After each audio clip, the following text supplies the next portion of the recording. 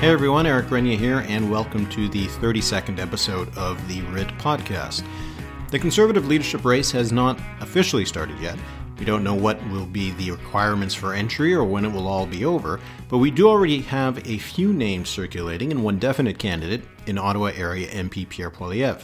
This is the third Conservative leadership race in 5 years. Back in 2017, when I was hosting the Pollcast at the CBC, I was joined throughout that leadership campaign by Tim Powers and Chad Rogers. We had a lot of fun breaking down that contest that was eventually won by Andrew Scheer.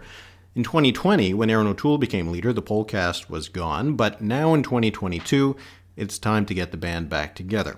Chad Rogers is a founding partner at Crestview Strategy, and Tim Powers is chairman at Summa Strategies. Hey guys, good to see you again. Good to be back with you, Eric, and good work you're doing here on the RIT. We'll see if we won't sink it for you. Hopefully, you'll continue to grow. And I'm a subscriber, right? I waited, yes, to get invited 32 episodes in, but I was a subscriber for episode 1. So am I. Don't make me out to be cheap. My God, Eric, when you got a Newfoundlander and a Prince Edward Islander giving you money, you must be doing something right, because usually we're taking it. I had to work out the kinks over the first 31 episodes before we got here. So before we talk about the Conservative leadership race, I think that we probably should at least mention what's happening right now with Ukraine and Russia. Obviously, it's disturbing, distressing news to see. I don't know if either of you have any comments on what it means for people here in Canada. Chad, if you have anything you might want to say. It's tragic that people are going to die and be victimized and lose their homes because Russia doesn't respect the basic rule of law. If it has a nexus with conservatism, much of the true fringe of right-wing populism is secretly paid for by Russia as a matter of chaos. And we have seen in some of the real garbage people who've come forward in conservative campaigns like Faith Goldie, who like to conflate a pro-Russianism and a notion of a great Orthodox Christian heritage. There's a whole mythology built around it that creeps in around the ultra far right fringe. We saw that in recent races. We certainly see it south of the border having completely taken hold, where there is now an element of pro-Russophilism in the fringe of the conservative movement. I hope that conservatives who are members, who are forced to account in this upcoming Canadian Conservative race, are forced to say, no, I am not for the people who invade democratically elected countries. That'll be something I'll watch for in the fringe of where the two come together. But, as someone who's monitored elections and worked with democratic activists all over Eurasia and the former Soviet Union, I'm just sad because a bunch of my friends are going to, lose their homes or maybe lose their lives. Yeah. Tim, anything you want to add to that? I can't add more weight to that other than to say it is sad to see after the couple of years that we've had to now see arguably a greater threat than the pandemic and what we certainly a much more significant threat than we went through in Ottawa, to see this playing out in Europe. I think I heard someone say earlier today that this is the biggest threat to global peace in 80 years. Time will tell if that is true, but it is certainly something that we all ought to be mindful of and think of the real lives, as Chad has spoken about, that are impacted right now. Yeah, absolutely. It's certainly not good news today. And this is a podcast that's about elections and democracy. So to see this happening is obviously quite a sad day, but we'll do a hard turn, talk about democracy here in Canada. And one of those democratic races is the contest for the Conservative leadership. As I mentioned, we don't know yet exactly what all the rules will be, but we do have one name, Pierre Poilievre, who came out really a few days after Erin O'Toole was booted out from the Conservative leadership position, and said that he was running. He lined up a lot of endorsements behind him, and at this stage seems like the front runner, although technically he's the only runner, so that puts him right in front. But just starting with Poilievre and that launch, Chad, what did you think about how that went for him and how this race is shaping up for Pierre Poilievre? Well, I'd say there's an unofficial set of rules apply here when you jump in that early. And those are the rules of primaries. And if we were south of the border in a primary system, the rule of primary is get in first and get big and scare off opponents. I think the fact that Pierre took the risk of jumping in before we know the rules shows how serious he is. But it's a strategically smart move to gather ground, gather organizers, because there's something I feel the need to bring up that isn't in regard to Pierre, but is something we all need to root ourselves in whenever we discuss by-elections or leaderships. By-elections are not general elections. Mm-hmm. Leaderships are not general elections. They don't behave the same. And the commentariat and the folks who sit on the outside of those events, particularly non-conservatives, sit outside of leaderships and think it is very easy to apply the same math as a general. It is not true, because only people who are interested in paying and showing up and doing the work matter, not the mean of general opinion. So Pierre knows it's an activist race today. He gets in and says, I'm going to use that time while the more timid wait for the rules and try and be the biscuit that soaks up the gravy of all the free activists who aren't aligned with the campaign. And there is an unofficial honor in party leaderships that I know from experience applies to conservatives and liberals. I don't know if it applies to New Democrats or Greens. And that is, whoever asks you first, if you say yes, you have to stick with them for the race, at least through the first ballot. And it's a bit of a gentle person's code of honor in leaderships that people don't usually switch, even if later candidates come in, or at least not until successive ballots. So I think that Pierre banked on that from the outset. So smart move, to the bold. Fortune favors the bold. Tim?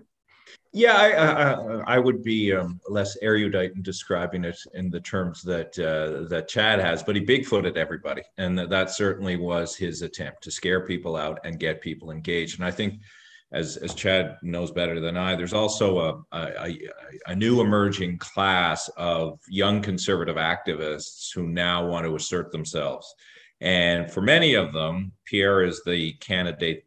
He's the only candidate, but he's likely to be the only candidate that they have some connection with.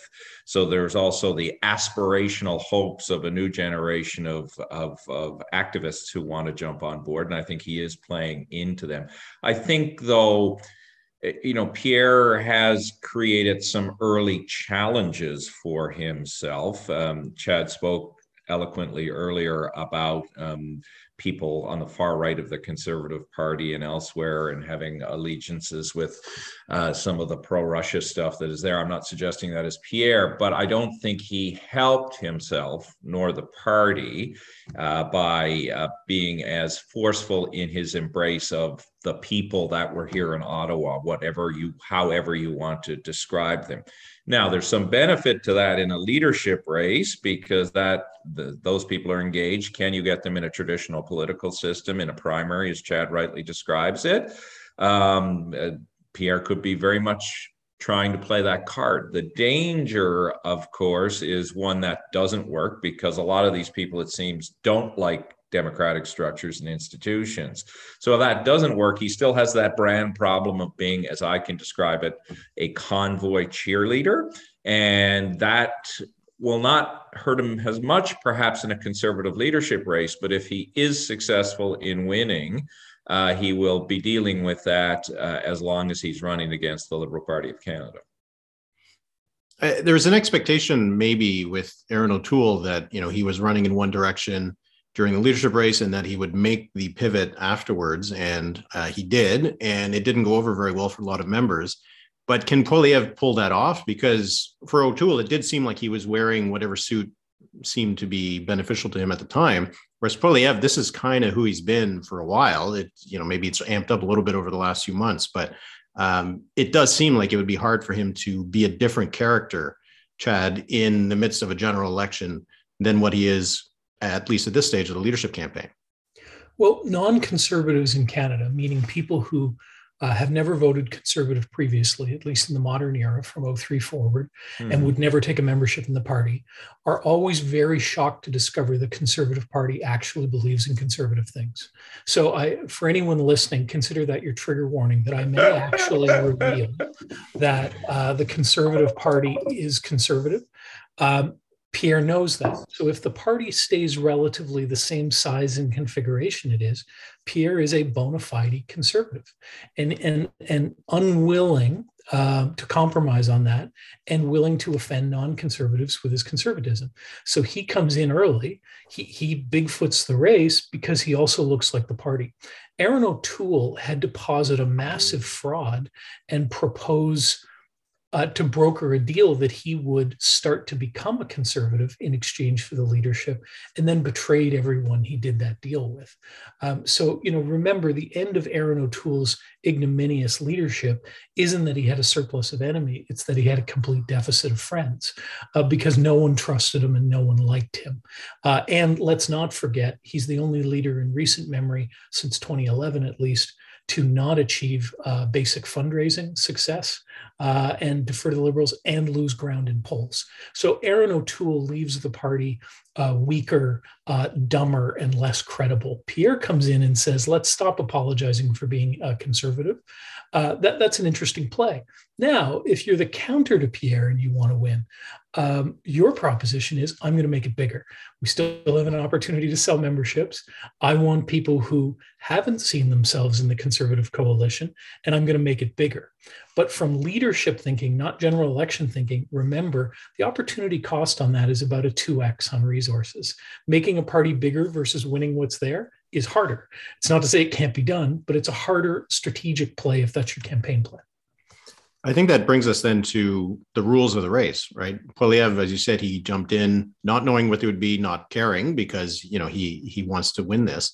But for some of the other candidates that we've heard talked about, and we'll get to each of them individually later on, but might be waiting to see how long this race is going to be, how much money you have to raise, how many memberships do you have to sign up?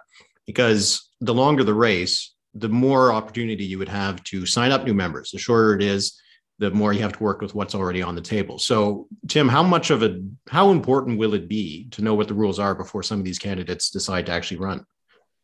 If you're a serious candidate, they're not that important, to be blunt with you. I mean, Pierre Poilievre's made that calculation. It looks like Jean Charest may make that calculation. And I actually supported Jean Charest 29 years ago, and Chad worked with Jean Charest. So we don't have a bias, but we certainly have It was a long time. We were both children at the time. As was he. He was young when he ran for the leadership. Anyway, to your question, I don't think it bothers serious candidates, Eric, but where it matters is in who else might enter, because I think what we've seen in the two previous leadership races since the 2015 election is that when you have multiple candidates in a field in a ranked ballot system, which is likely to be the system again, anything can happen. Scheer snuck through and won, or held on, and through a number of combinations with 9 or 12 people that were in that race. O'Toole took down the then perceived front runner Peter MacKay by, as Chad correctly described, making deals with others that they didn't believe he went forward on. So the rules matter for those who have another agenda that isn't necessarily winning, or somebody who thinks if there are multiple players in the game, they have a shot. So that's where they matter. Neither Jean Charest nor Pierre Poilievre, should they both officially enter, because just to correct you factually, it's weird for me to do that to you, Eric, there is no official candidate at the moment.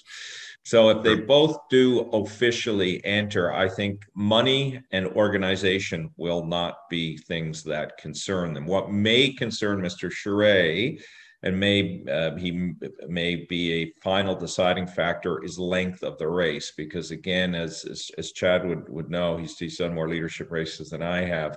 If you're Pierre Poilievre, you want a shorter race likely, because you have the activist, you have the body, you have everybody lining up for you. If you're Mr. Charest, you probably want a slightly longer race.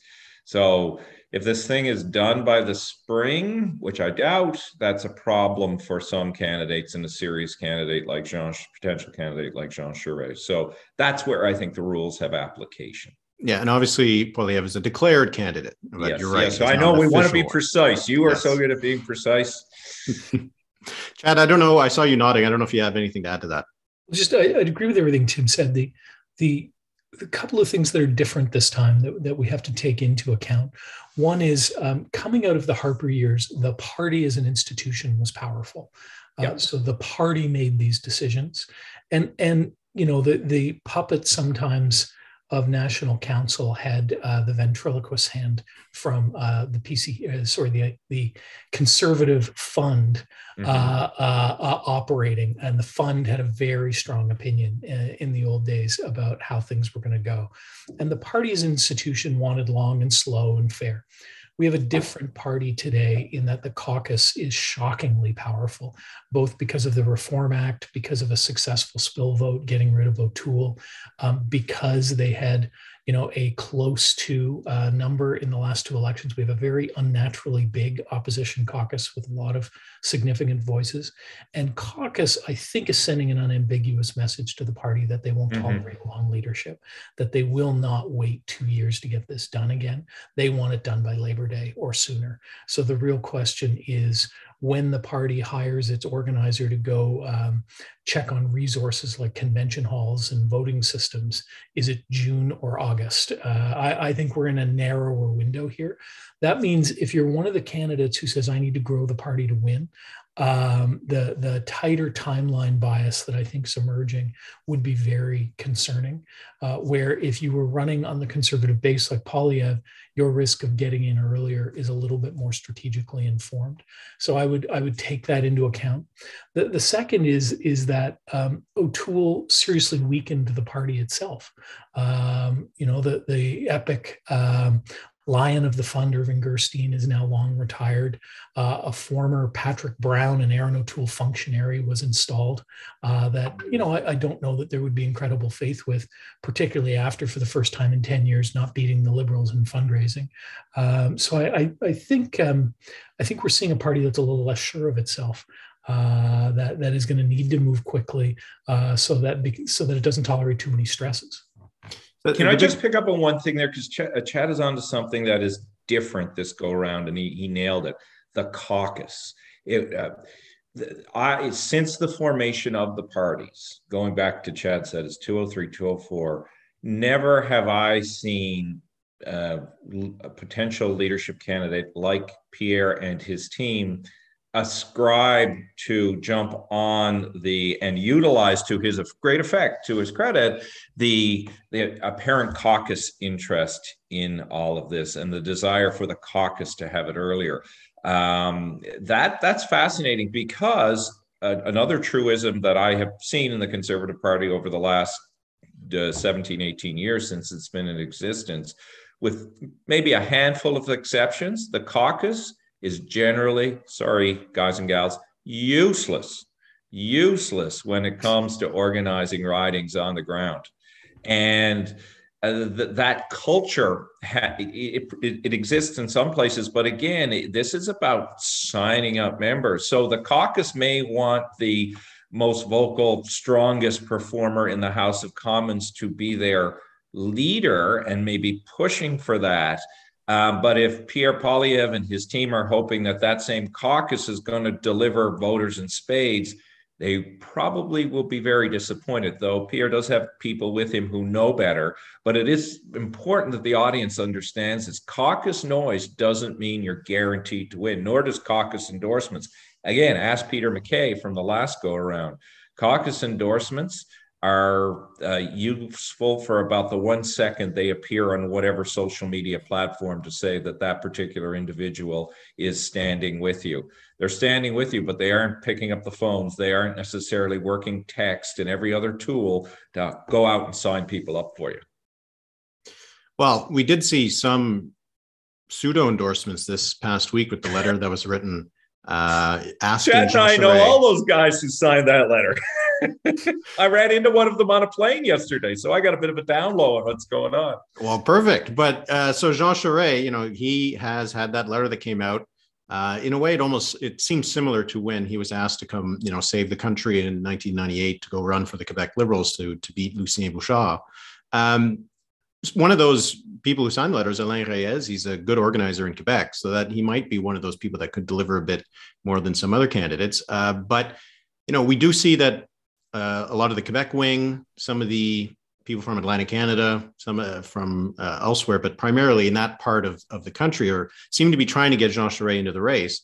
But is he the best vehicle for the non-Poilievre wing of the party, the people who do not want Pierre Poilievre? Is Jean Charest, Chad, is Jean Charest the answer? Well, I don't know what the answer is. I mean, the answer will be who makes the most convincing argument on what the party should be and how we're going to get elected in a future national election. I will say, I don't know that Premier Charest has ever been a member of the Conservative Party that exists legally today.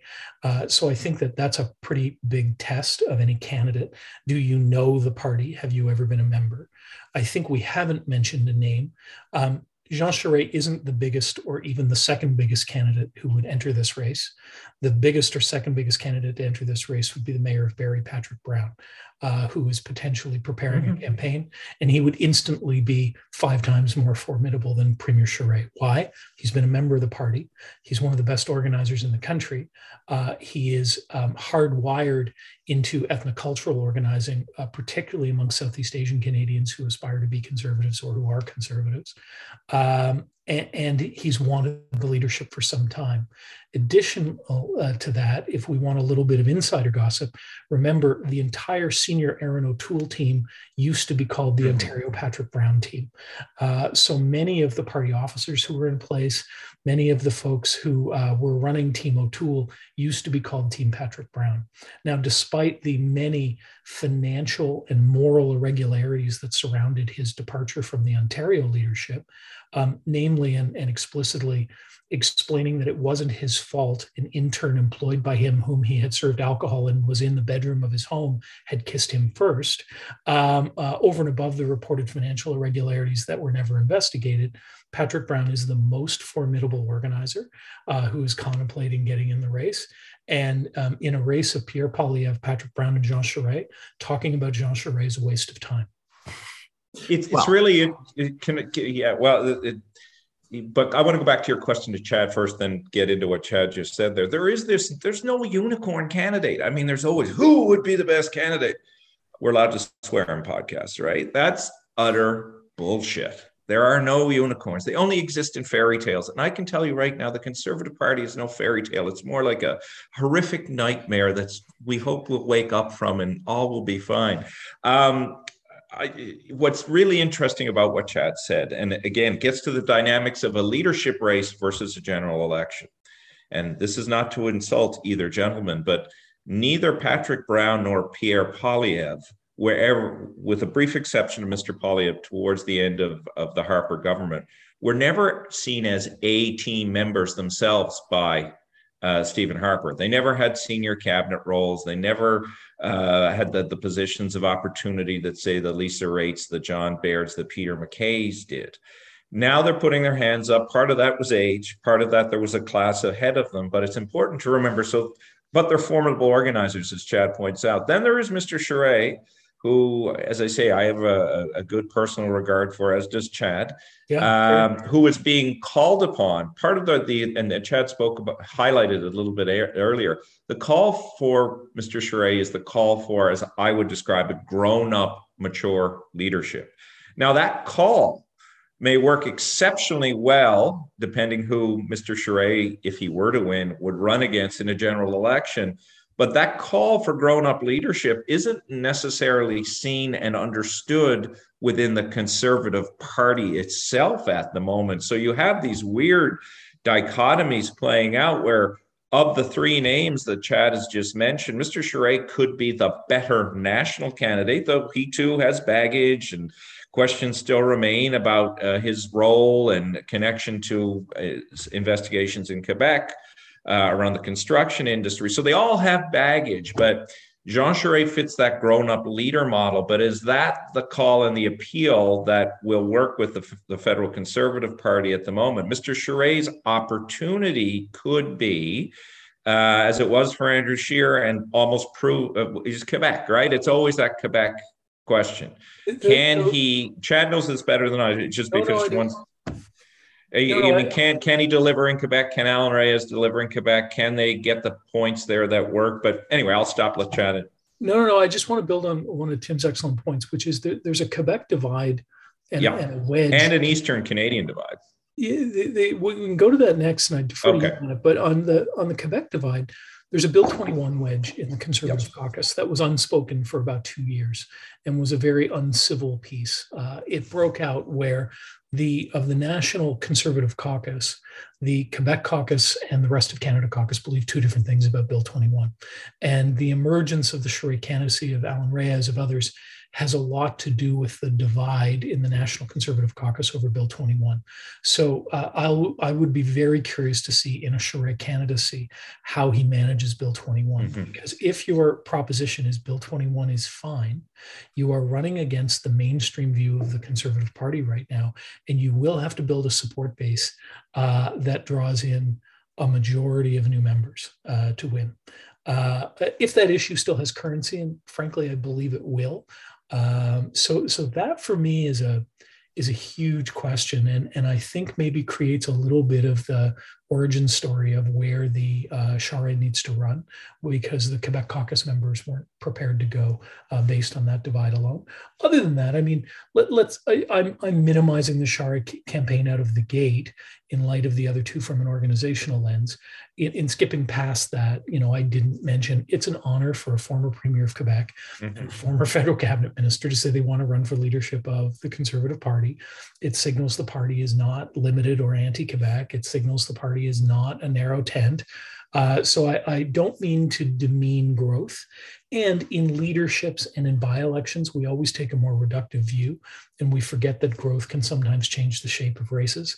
Obama would not have won his campaign with their bold design to add more voters and win, absent that decision. And that, from the outset, looked like the less sure play. Well, you bring up something that I have always thought when it comes to Jean Charest. And, you say that, I know you were maybe being a bit hyperbolic, but to say, that he is talking a lot about Jean Charest is going to be a bit of a waste of time in terms of deciding who's going to be the leader. I've had a lot of difficulty understanding why some conservatives feel Jean Charest is an answer. He wasn't that popular in Quebec. He lost the last election he was in. There was a poll I saw just a couple of years ago asking about how Quebecers felt about past leaders and other political figures. And Jean Charest's numbers weren't very good. I don't see the path for him within the party itself. So I guess my question for either of you, if one of you wants to pick it up, is why does a portion of the party think that he is going to be successful? Because I have a hard time imagining a race that ends up with Jean Charest winning. There are people who, inside of parties, everyone is locked in history. Yes. With the first leadership they were significantly involved with. And most of the current generation of older conservatives, 93 was the biggest race they will have ever participated in and was the meaningful one. And there is a generation of old progressive conservatives who are still locked in a very romantic struggle in their mind of what happened in 93 and 95 with Charest, and have a special bond to a memory of Charest and how he was ill-served and betrayed more than once in the 93 race and then in the 95 referendum for his role and his occasional particularly gifted campaigning and oratory in those two windows. And there would be a constituency of thousands of conservatives, now graying considerably, who would have a very romantic sense of that. And that's part of the kernel of this. There is also a broader group of people who have kept their membership in the Conservative Party, who've continued to be conservatives, but who are deeply offended by the Conservative Party being conservative and continue to hold out hope that Fern Roberge and the gang at the Ritz are going to find another candidate that's acceptable to the Toronto Star editorial board and not so odiously conservative. That group also loves this idea and will reach for it with the last ounce of their being.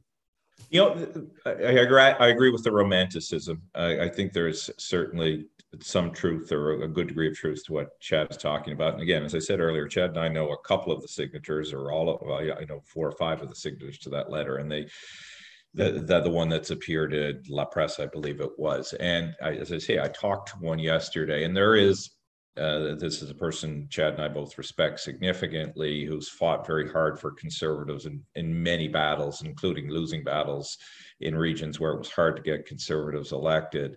There is that affinity to 1993, but there's also a connection to now in the differences in conservatism across the country. We have 3 progressive conservative governments in Atlantic Canada who arguably are pretty pragmatic, who arguably are a version of what Aaron O'Toole was trying to bring to the rest of the country, but it's harder to do it. I mean, you know our region very well. Where Chad and I come from, conservatism still has very much a progressive streak to it, and a very pronounced progressive streak to it. And you're not too far away from where liberals sit. You're seeing those conservatives too, who still want a seat at the table, who lost when Peter MacKay was unsuccessful, want to be part and parcel of this exercise. They welcome Jean Charest. And I do think, beyond all of what Chad and I have said, there is an element of the party that does recognize that there is a time for grown-up leadership in Canada. And if he is the one so-called grown-up that enters the race, that may have some appeal. Whether they can put that water in the wine of their conservatism is to be determined. So there are a variety of reasons why the Charest candidacy appeals. I've had liberals reach out to me, which again is telling, which probably now will bleed votes away from Mr. Charest. So I'm sorry, Jean, for that. But, you know, they would like to see Charest because they have a comfort. If red were suddenly turned to blue, they have a comfort with all of that. That will make the skin crawl of some of the people who would support Pierre Poilievre at the moment. So if Mr. Charest does enter, he's a smart man. He's an able man. He, as Chad says, he would have an uphill battle. He's not to be underestimated, and he's going to have to address that head on about why you didn't have a membership. Why are you really conservative? Are you simply looking to fulfill an ambition that wasn't fulfilled 29 years ago when you lost to Kim Campbell and could have been the Canadian Prime Minister? Again, he's smart, he's able. He's not unaware of the hill he would have to climb and the fight he would have on his hands with many who would not view him as an acceptable leader of the Conservative Party. For a future deep nerd discussion, I would like to say I'm starting a campaign to remove the misuse of progressive in the fair enough. Yeah. In remembering that progressive was part of the Bracken Compromise and was a prairie party fixated with eugenics. And that's what it means to be progressive conservative, is to be pro the prairie social gospel and eugenics. But we've morphed it into something else. But that's a fight. That's a nerd fight for a future day. Look, Eric, you've relaunched with unicorns and eugenics. This is going to be a hit, buddy. Yeah, no, that's exactly what I was hoping for. So we did talk about Patrick Brown. If he does actually run in the race, maybe then we can return to him. There are a lot of questions there, but I don't want to drag on for too long. Bar none, best organizer who had MP after his name in modern memory. Tireless. Nigel Wright, former chief of staff to Stephen Harper, and one of the most honorable people I know. When you're ever in a room with Nigel, a lot of people laud, Nigel is brilliant. Nigel has abilities that few other have. And Nigel will often correct you and say, no, my ability is that I can sit at a desk in a chair for 20 hours straight and retain focus, which is something few other people can do. Patrick Brown has that ability for political organizing. Lots of people in politics talk about working a 16-hour day or a 20-hour day. Patrick can do it. And he has a Rolodex of tens, if not hundreds of thousands of people that he has never let atrophy. He does well personally as an MP what most electeds franchise out to campaign folks and others. And he is so formidable. I would guess if we were in Poilievre war room today, their modeling pays very little attention to Charest, pays almost all of its attention to Brown, and thirdly, pays attention to how many more. Because the more candidates in the race, the harder it is to win on the first ballot. The shape of this race is dictated by the size of this race.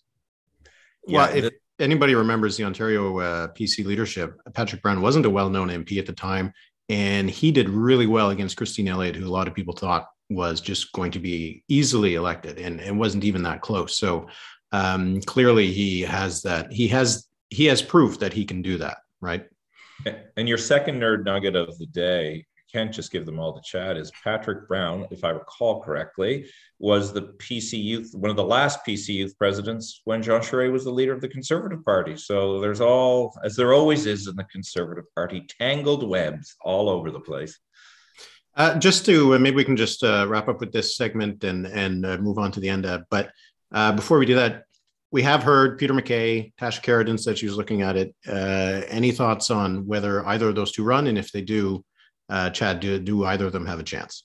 Tasha Karadan was the PC Youth president that preceded Patrick Brown. That's right. And proceeded to steal the 1996 Winnipeg Policy Convention from the leader with her top 10 list, aided and abetted by many friends of Tim and I, to go really far back.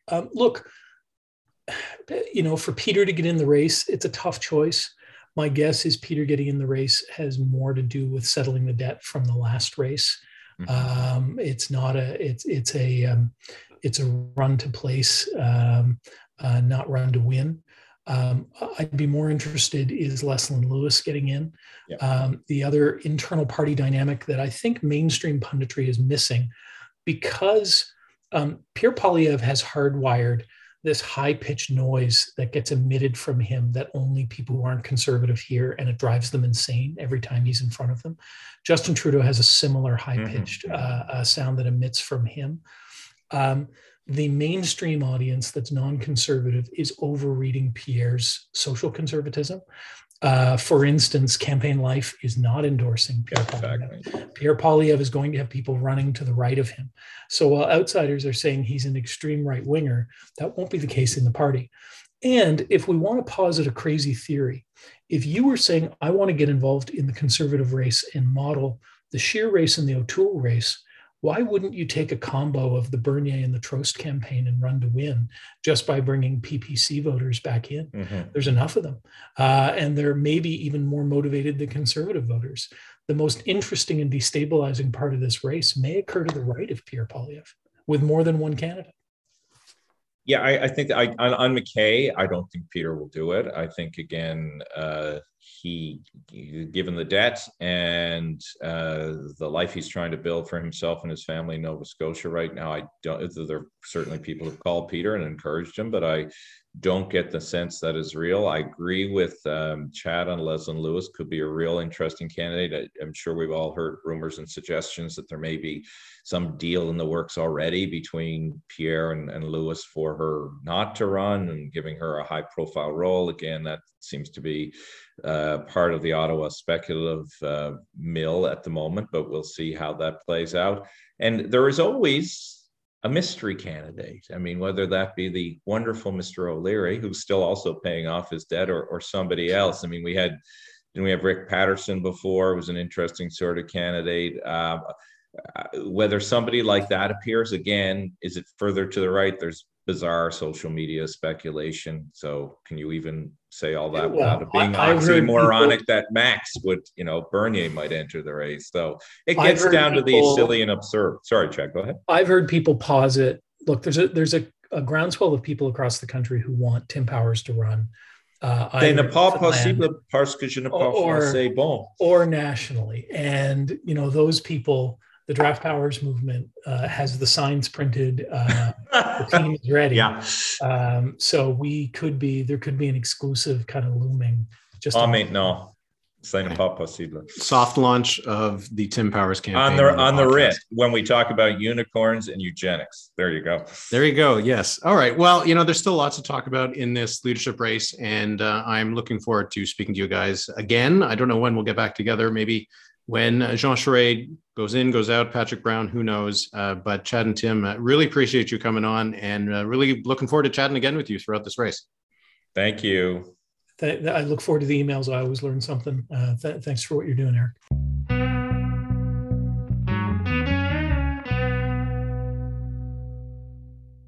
Thanks again to Chad Rogers and Tim Powers for coming on the show. That'll be it for the RIT podcast. If you do like it, please share it widely, give it a rating or review, or better yet, subscribe to the RIT.ca if you aren't already a subscriber. Okay, that's it for this week. Keep safe, and thanks for listening.